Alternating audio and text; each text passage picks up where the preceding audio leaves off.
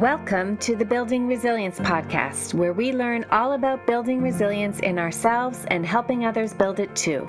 We draw from the principles of positive psychology, neuroscience, and coaching to help you face change and adversity and do more than just survive. We want you to thrive.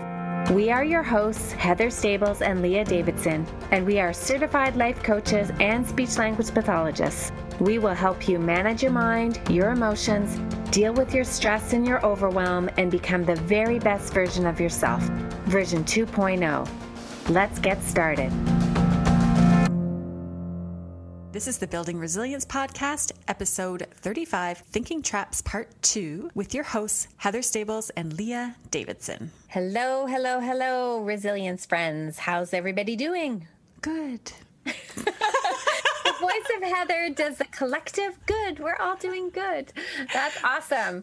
Well, today we are doing part 2 of Thinking Traps, or technically, I guess it's kind of part 3 since we devoted a whole episode on all or nothing thinking. And these are episodes on thinking traps or cognitive distortions, as psychologists like to call them. We prefer thinking traps. And last week we talked about 6 different thinking traps, and today we're going to introduce you to some more. Shall we just jump right in? I think so. Why not? All right. This next one is a personal favorite of mine. As you know, I've got a lot of favorites, but I'm getting better as I shine my light on it. I have also noticed, though, that not only is it a personal favorite of mine, it's actually a personal favorite of my entire family's. So I'm not sure if I've shared in this podcast or not, but our family actually has 3 last names. And I have one last name. My 2 sons have their dad's last name, and my husband and his 3 kids have his last name. And they have the initials of CDF when we put all our 3 family names together. And when the kids were younger, we sort of created this identity as a CDF family. We decided that the C, the D, and the F would each mean something, not just the names of our last name, but it would each be like a value that stood for what our family was. So C, the C in CDF, stood for charity. However, I kind of think over the years, we can now say that the C stands for catastrophic thinkers, because that is the thinking trap that I think dominates the CDF family. We are very quick to catastrophize things. I'll let you talk more about it, Heather, but I just wanted to share that the CDF family, we're catastrophizers. Let me introduce this to you or for you, and then you can continue. So, catastrophic thinking. You can identify it as falling down a rabbit hole, spiraling out of control, getting to doomsday, or snowballing. It is simply taking a thought and getting on a runaway train with it that will eventually crash. That's right, because all runaway trains crash. So it can start as something as simple as, not that this is an example that I know about, but my child is having a hard time with grade 1 science. And it ends up all the way to they will end up homeless and unemployed because they won't be able to get a job because they will have failed out of school. So basically, one negative thought and it will lead to a disastrous outcome. Now, the tendency to catastrophize is important to pay attention to because it can be the result and or the cause of anxiety. So we all catastrophize to some degree, but you want to get good at catching yourself with it and reminding yourself that it actually is just a thought. And it's a completely optional thought. It's completely optional what we do with that thought. So that's why we want to catch it. Okay, so if you ever find yourself heading down this path, I like to ask myself, what else is true? As that tends to bring me back to the present, and then I can choose a different route to go. I can find other thoughts to explore that will lead me to calmer waters. So, do you catastrophize? And what are some of your examples? Yes, everybody pause and think about that one because I'm sure you do it as well. Now, another thing that's helpful for me for this trap when I'm entertaining these catastrophic thoughts is going to the worst case scenario. And this kind of seems counterintuitive, but I go to the worst case scenario and then I ask myself, okay, what would you do? And when you do this, your brain goes on a mission to figure out what it would do. And we often see that we're stronger and more resilient. And while we may not like the options, we we see that, okay, I could totally handle this. So I encourage you to play with things like, okay, what is the worst case scenario? And then I often go and look at the best case scenario to balance things out. So you want to build on those, because it's really the worst case scenario is just as likely as the best case scenario. I then like to settle and ask myself, okay, what's the most likely scenario? And that's where I'm going to focus on, and that's when I'm going to spend my time, because that's where the highest chance of happening is somewhere in between the worst and the best case scenario. I can see you laughing at me, Heather. I'm not laughing at you. I'm laughing at an example that I thought of about how a situation I catastrophized, and it's so good. So, all right, share it. As you know, my beagle Bella, I take her to the beach. It's an off-leash dog park. She disappeared. It was like a long time. And someone was like yelling at me from across the beach. And I found her under a boulder with her head stuck under the boulder, but the rest of her body like lifeless, like on the other, like exposed. Right? The head was in a hole under the boulder. The rest of her body was exposed. And I said to my partner, I started to panic, and I said to my partner at the time, I was like, Bella's dead. He started laughing, and I'm like, don't laugh, she's dead. Anyway, her collar, it got stuck on something under the boulder. So, all he had to do was like wiggle it 1 second, and then she was completely, free. But my mind went to worst case scenario from 0 to 100 real quick. Oh yeah, dead. For sure. Bella's for dead. Sure. That's it. Yeah. That's right. Catastrophizing, it's a big one, and a lot of people do. But it's one that we can rein in. And worst case, best case, most likely case, very helpful to rein that one in. That would have been helpful to know that all that time ago. You would have stood there instead of helping her. Okay, the worst case scenario is Bella's dead. The best case scenario is she stuck. Oh. Okay, thinking trap number 2. Now, this one is overgeneralizing, and it's a very common thinking trap. Essentially, we predict the outcome of something based on one instance of it. It can be internally driven, I'm never going to get a job, or externally driven, you're always late. Now, why is this a problem? This pattern of negative thinking is usually inaccurate and very limiting. It can also become a self-fulfilling prophecy in that if you believe that you cannot find a job, you might stop looking for one altogether. That way, your prediction would actually turn out to be true. And when you catch yourself using words like always and everything and never, stop and ask yourself, what evidence do you have for that prediction? Is it based on a lot of relevant data or just 1 to 2 points? That's right. Now, the next thinking trap is emotional reasoning. And this is where you draw conclusions, usually inaccurate ones, based on your emotional state. So it's kind of like your emotional truth, despite having evidence to prove it or prove otherwise. So it's kind of saying, if I feel this way, it must be true. My gut says that they're hiding something, so it must be true. Now, why is this thinking a problem? Because sometimes when we do have the gut, it is true. But we need to be careful, because when our emotions take over, they can interfere with rational and logical thinking. And it can also lead us to feelings of fear and anxiety and apprehension in very stressful situations. So I think it's Tony Robbins who was the person who said, like, when emotions are high, intelligence is low. So often when our emotions get involved, we enter into a state of being a lot more stressed, and much more stressed than we know. When we're in the stress response cycle, we cannot access our thinking skills. So we need to be aware of that. Every time we have heightened emotions, not the best time to be thinking that we're accurately thinking. Bella's dead. That's right.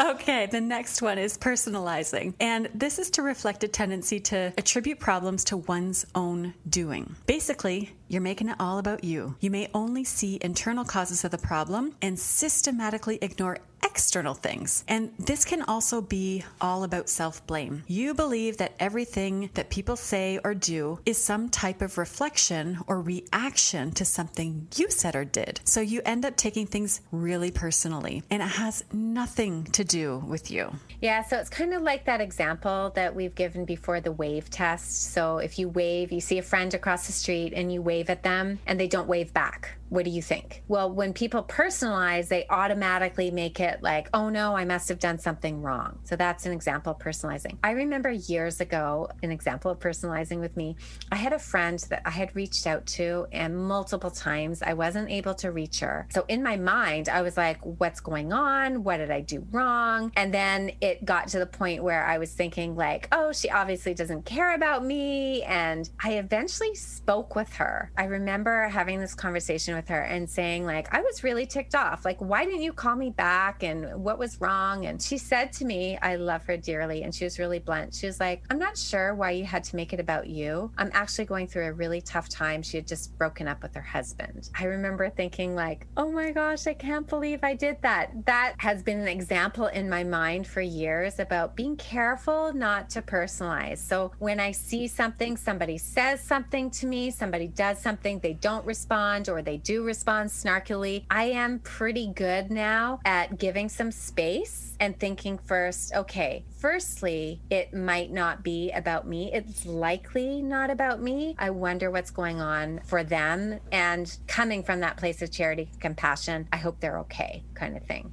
Okay, the next one, externalizing. It's the flip side of personalizing. It's where you make everything about the other person. So with personalizing, you feel you're responsible for everything, and with externalizing, you blame others for everything. The problems are rarely your fault. It's not my fault. That's right. This one is really focused on blame. You automatically attribute the cause of an event or circumstance to someone else or something else. It's the typical, not me, I didn't do it. You take no responsibility for a problem, so you pass the buck. So both of these, the personalization and the externalization, they clearly are the extremes from each other. So one is always blaming yourself and the other is always blaming others. I do want to point out here, it's really about blaming. We're not talking about taking responsibility, because taking full responsibility for something is different. We'll probably devote another podcast to that because I'm reading a fascinating book about it. And of course, I'll want to share that about taking 100% responsibility, but that's very different than the whole blaming thing. Okay.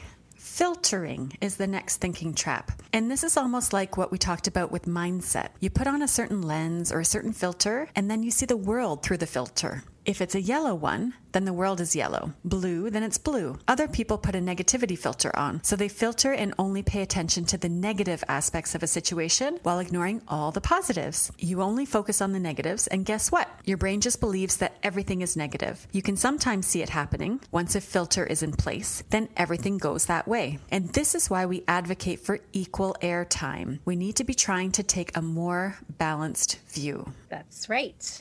Now, the next one is labeling. And this is kind of like generalization, but it's taken to an extreme. So basically, you attach a whole big negative label about yourself or someone else rather than just thinking about it as a single event or mistake. And I think of the example of using the label of failure. So we might have failed at like one thing or in one area, or we've made one mistake, and then we just label ourselves as like a loser or a complete failure. So it's very, very extreme based on one incident. Okay, this is my favorite. I always tell my clients that I abandoned the word should a long time ago. Should statements. This can be considered a massive thinking trap. All things should, shouldn't, ought to. How many times do you use should, shouldn't, or ought to statements in reference to yourself or others? If it's internally driven, it could sound like, I should go to bed now. I should exercise. I should do the dishes. I should call my mom. However, what you're really telling yourself is that I should be doing or being more than I actually am. And what this results in is feelings of inadequacy. If it's externally driven, such as you should exercise, you should go to bed, you should tidy up, you're really saying to the other person, an adult, I don't respect your ability to make decisions for yourself. Should-based statements are damaging to relationships with others and self because they really reject reality. A healthier alternative includes focusing on exploring reality with a curious lens. So instead of saying, you should go to bed now, you could say, okay, I'm wanting to stay up later than I normally do. I wonder why that's happening now. That way, you accept and embrace reality. So how often does this thought error enter your mind? Another couple of strategies you could use is substituting, I choose to go to bed. I'm deciding to go to bed. I want to go to bed. I'm learning how to go to bed. Stay up. That's That's right. And we'll get to more of these ways that we can debunk all these thinking traps in a few minutes. But those are some good ones when you're busy shitting on yourself. Yeah, that's right. We often say, don't shit on yourself. The other trap that is sort of a statement that goes along the same line is the must or the have to statements. These are statements that strip us of the freedom to choose. Like, I have to do the dishes. I must call my father. The truth is, if you're an adult, you have the agency to choose whatever you want to do. So technically, you don't have to do anything. You could choose to not do the dishes. You could choose to not call your father, to not go to work, to not pay your bills. You actually choose to do these things because doing them outweighs the consequences of not doing them. So in a sense, you get to do them. An even stronger option you can play around with is the idea of you want to do them. Because when you use the words like, I get to do this, or I want to do this, instead of I must or I have to, it really shifts your attitude. It shifts it to one of more gratitude and choice rather than victimhood and obligation. And so we really want to free ourselves from that. This one I know is a tough one for people when they say, you know, I have to do this. And if we offer that, well, you don't really have to do anything, most people give a lot of pushback on it. And I usually remind them, I'm not saying you want to do it. I'm not saying that there are no consequences to doing it. There are consequences to it. But when you put yourself in the position of feeling like you're a victim, it's very disempowering rather than I'm choosing to do this because that's who I want to be. It's so much more powerful. So it's a thinking trap that our brain can get really stuck in if we're sort of thinking, I have to do this and I must do that. Okay, the next one is projection. And Martha Beck says about this one, spot it, you got it. Okay, my friend is lazy, willful, and self-absorbed. Wait, could that actually be me I'm talking about? I was going to say when you said my friend, I'm like, are you referring to me? Martha Beck, she says that we can learn about ourselves from the funny little phenomenon called projection. So projection is a defense mechanism in which you unconsciously take undesired emotions or traits you don't like about yourself and attribute them to someone else. A good example is a cheating spouse who suspects her partner is being unfaithful. Hence, spot it, you got it. How you judge or perceive others is really just a reflection, an unconscious one, albeit, of how you judge and perceive yourself. It's hypocritical, and you can imagine how damaging projection is in relationships. So Martha Beck also suggests an alternative. See it and free it. She suggests writing your rant. Write down all of your judgmental thoughts about a certain person. Do not censor them. And here are some prompts to get you started. What is offending you? What do you hate about them? What do they do? What do they need to change? For example, she's so selfish. She always wants to get her own way. I can't stand her. Then she suggests changing places with the other person in the scenario to put yourself in their place. Does the shoe fit? Could you also want to get your own way? Could you exhibit those same behaviors? That could explain why it bugs you so much. So where are you at? Where are you at with all these things, Heather? Which ones do you resonate with? Definitely personalizing, overgeneralizing, and catastrophic thinking, as we all know about my example. Yeah. We're all cat. Those are three. We're cat, right? Mm-hmm. That's right. That's a funny joke in speech pathology world, which if you're not a speech pathologist living in Ontario, you won't get that joke, but it was a pretty funny one.